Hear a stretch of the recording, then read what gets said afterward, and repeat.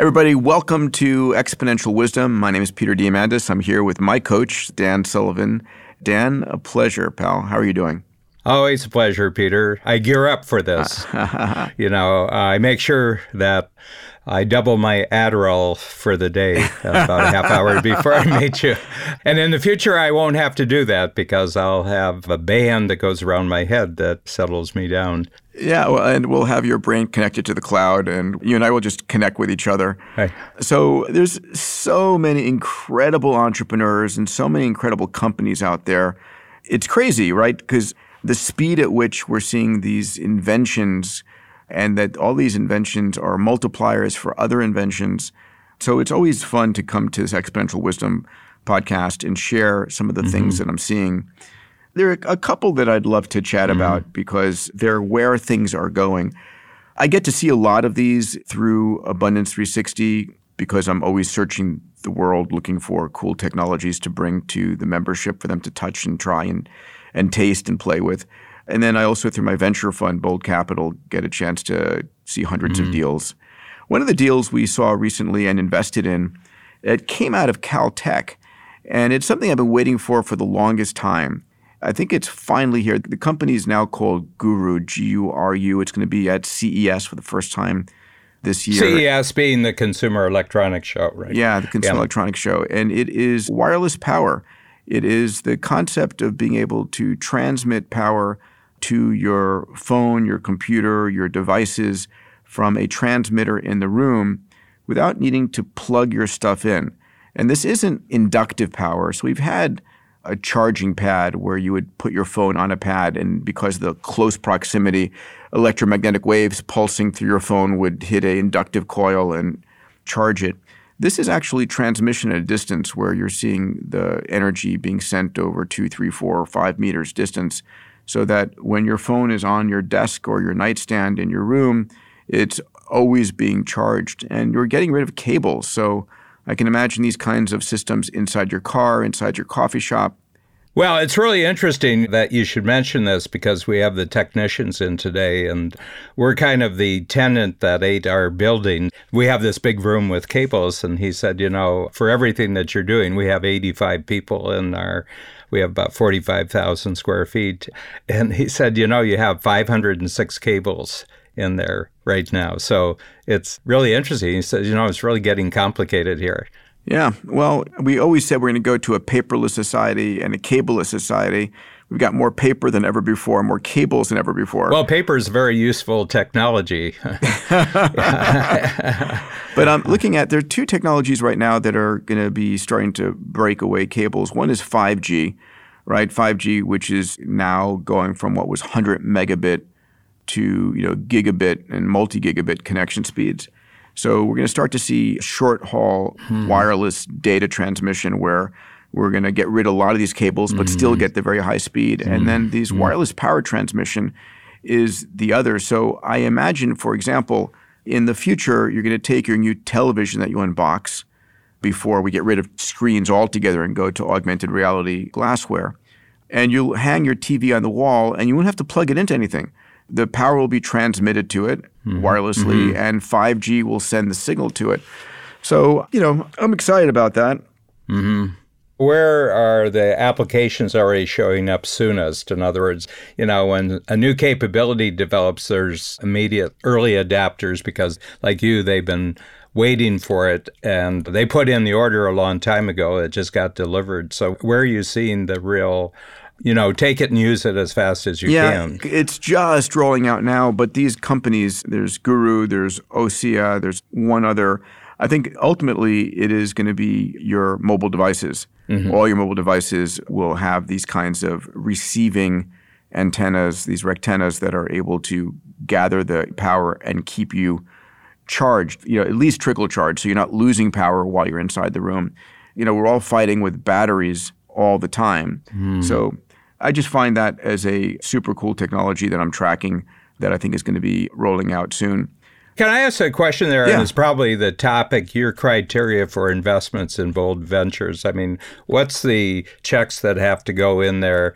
I think it's really for a whole podcast, but what was it about this one? Because you said two things. You've been tracking, but you've also invested. Full disclosure, I'm an investor in Bold Capital myself. So Bold Capital Partners, BCP is the official full name.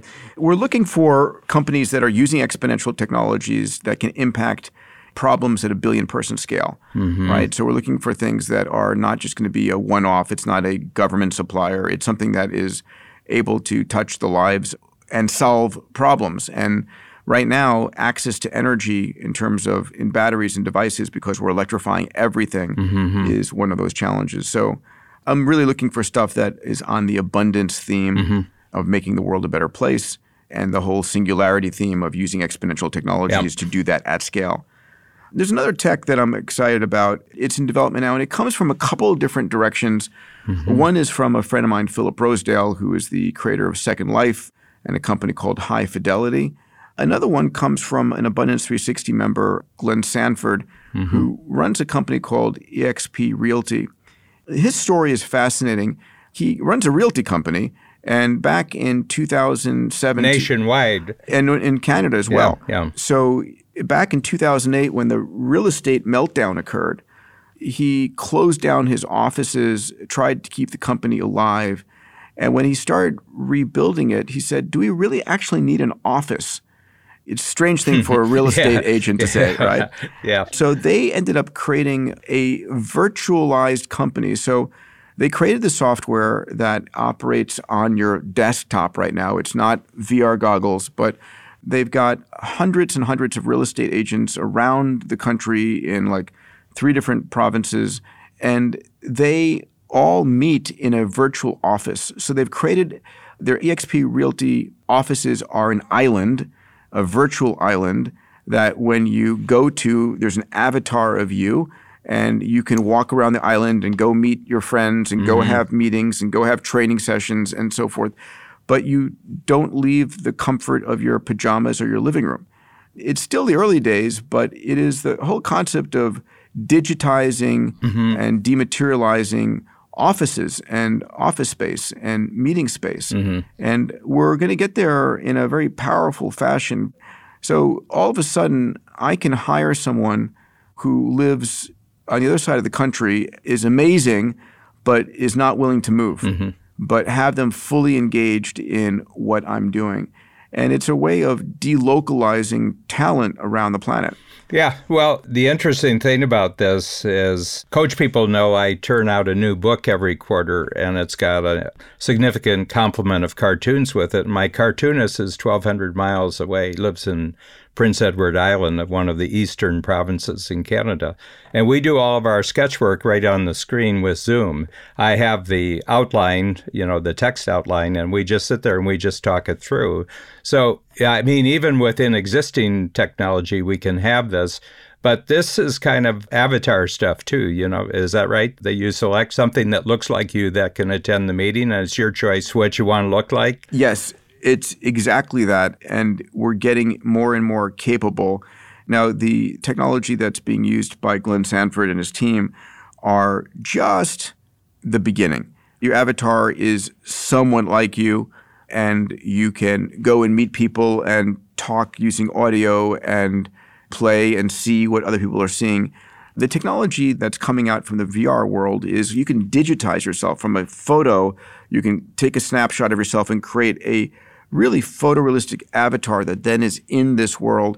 And then when you're wearing VR goggles, you see the person and feel like you're with them, and they see you and feel like you're with you. It's a firsthand relationship versus a secondhand relationship. Well, 2 things. I know you're always trying to get out of the Chicago and Toronto trip. I'm just saying, eat your heart out about that. I require your presence. I understand. And the other thing is, you can never put a robot between me and you. This is part of the 25-year deal. I'm backdating the original agreement. You can't put a robot between you and me because it won't look stressed out, and that's not Peter. Yeah, well, we're having this conversation over Zoom. And yeah, the stressed out Peter doing 20,000 things at once, not taking his free days properly. Those are other conversations. But, Zoom, which just went public for some ridiculous valuation, good on them, is a extraordinarily useful tool, right? Yeah. It's really about what the concept of save time, because while this is not as great a conversation between us as would be if we were kicking back at a coffee in your beautiful offices. If you weighed that against the 48 hours and the $3,000, it's a pretty good trade-off. But I want to posit that there will be a time where being virtually connected in a virtual space is actually going to be a better experience than being face-to-face. Yeah. Well, the thing is that nothing goes away. So it's kind of like I grew up with, my first experience was radio, then you had TV. TV comes in, they say radio is going to go away. There's more radio in the world than there's ever been. You can get it on satellite now, radio.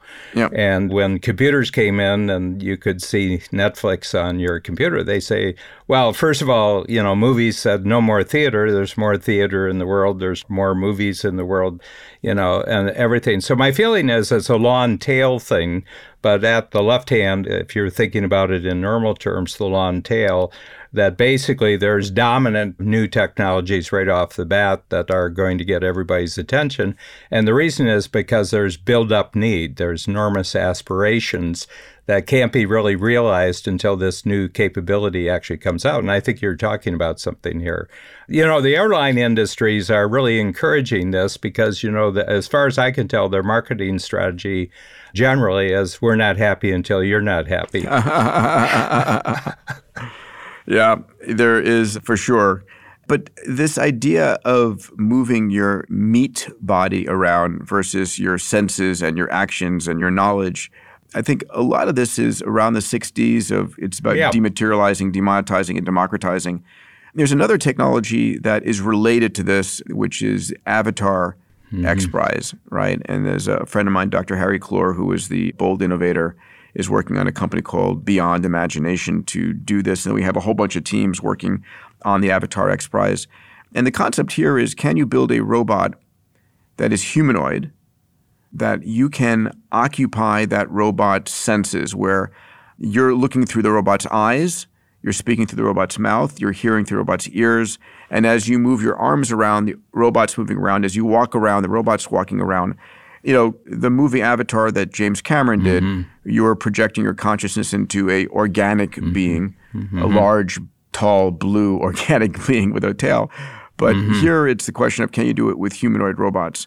One of the things, and I'm even thinking about it as you're mentioning the different examples today, the big thing is that all these people you mentioned who are doing totally different things can actually talk to each other.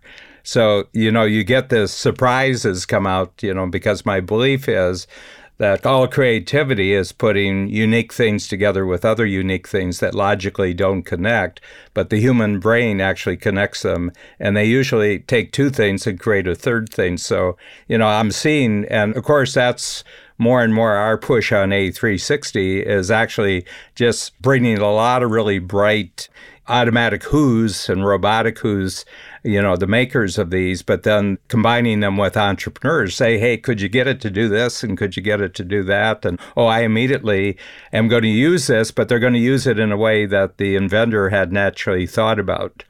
Yeah, that's the exciting thing is when you create a platform play and you open it up for other people to build on top of your technology in unique ways, right?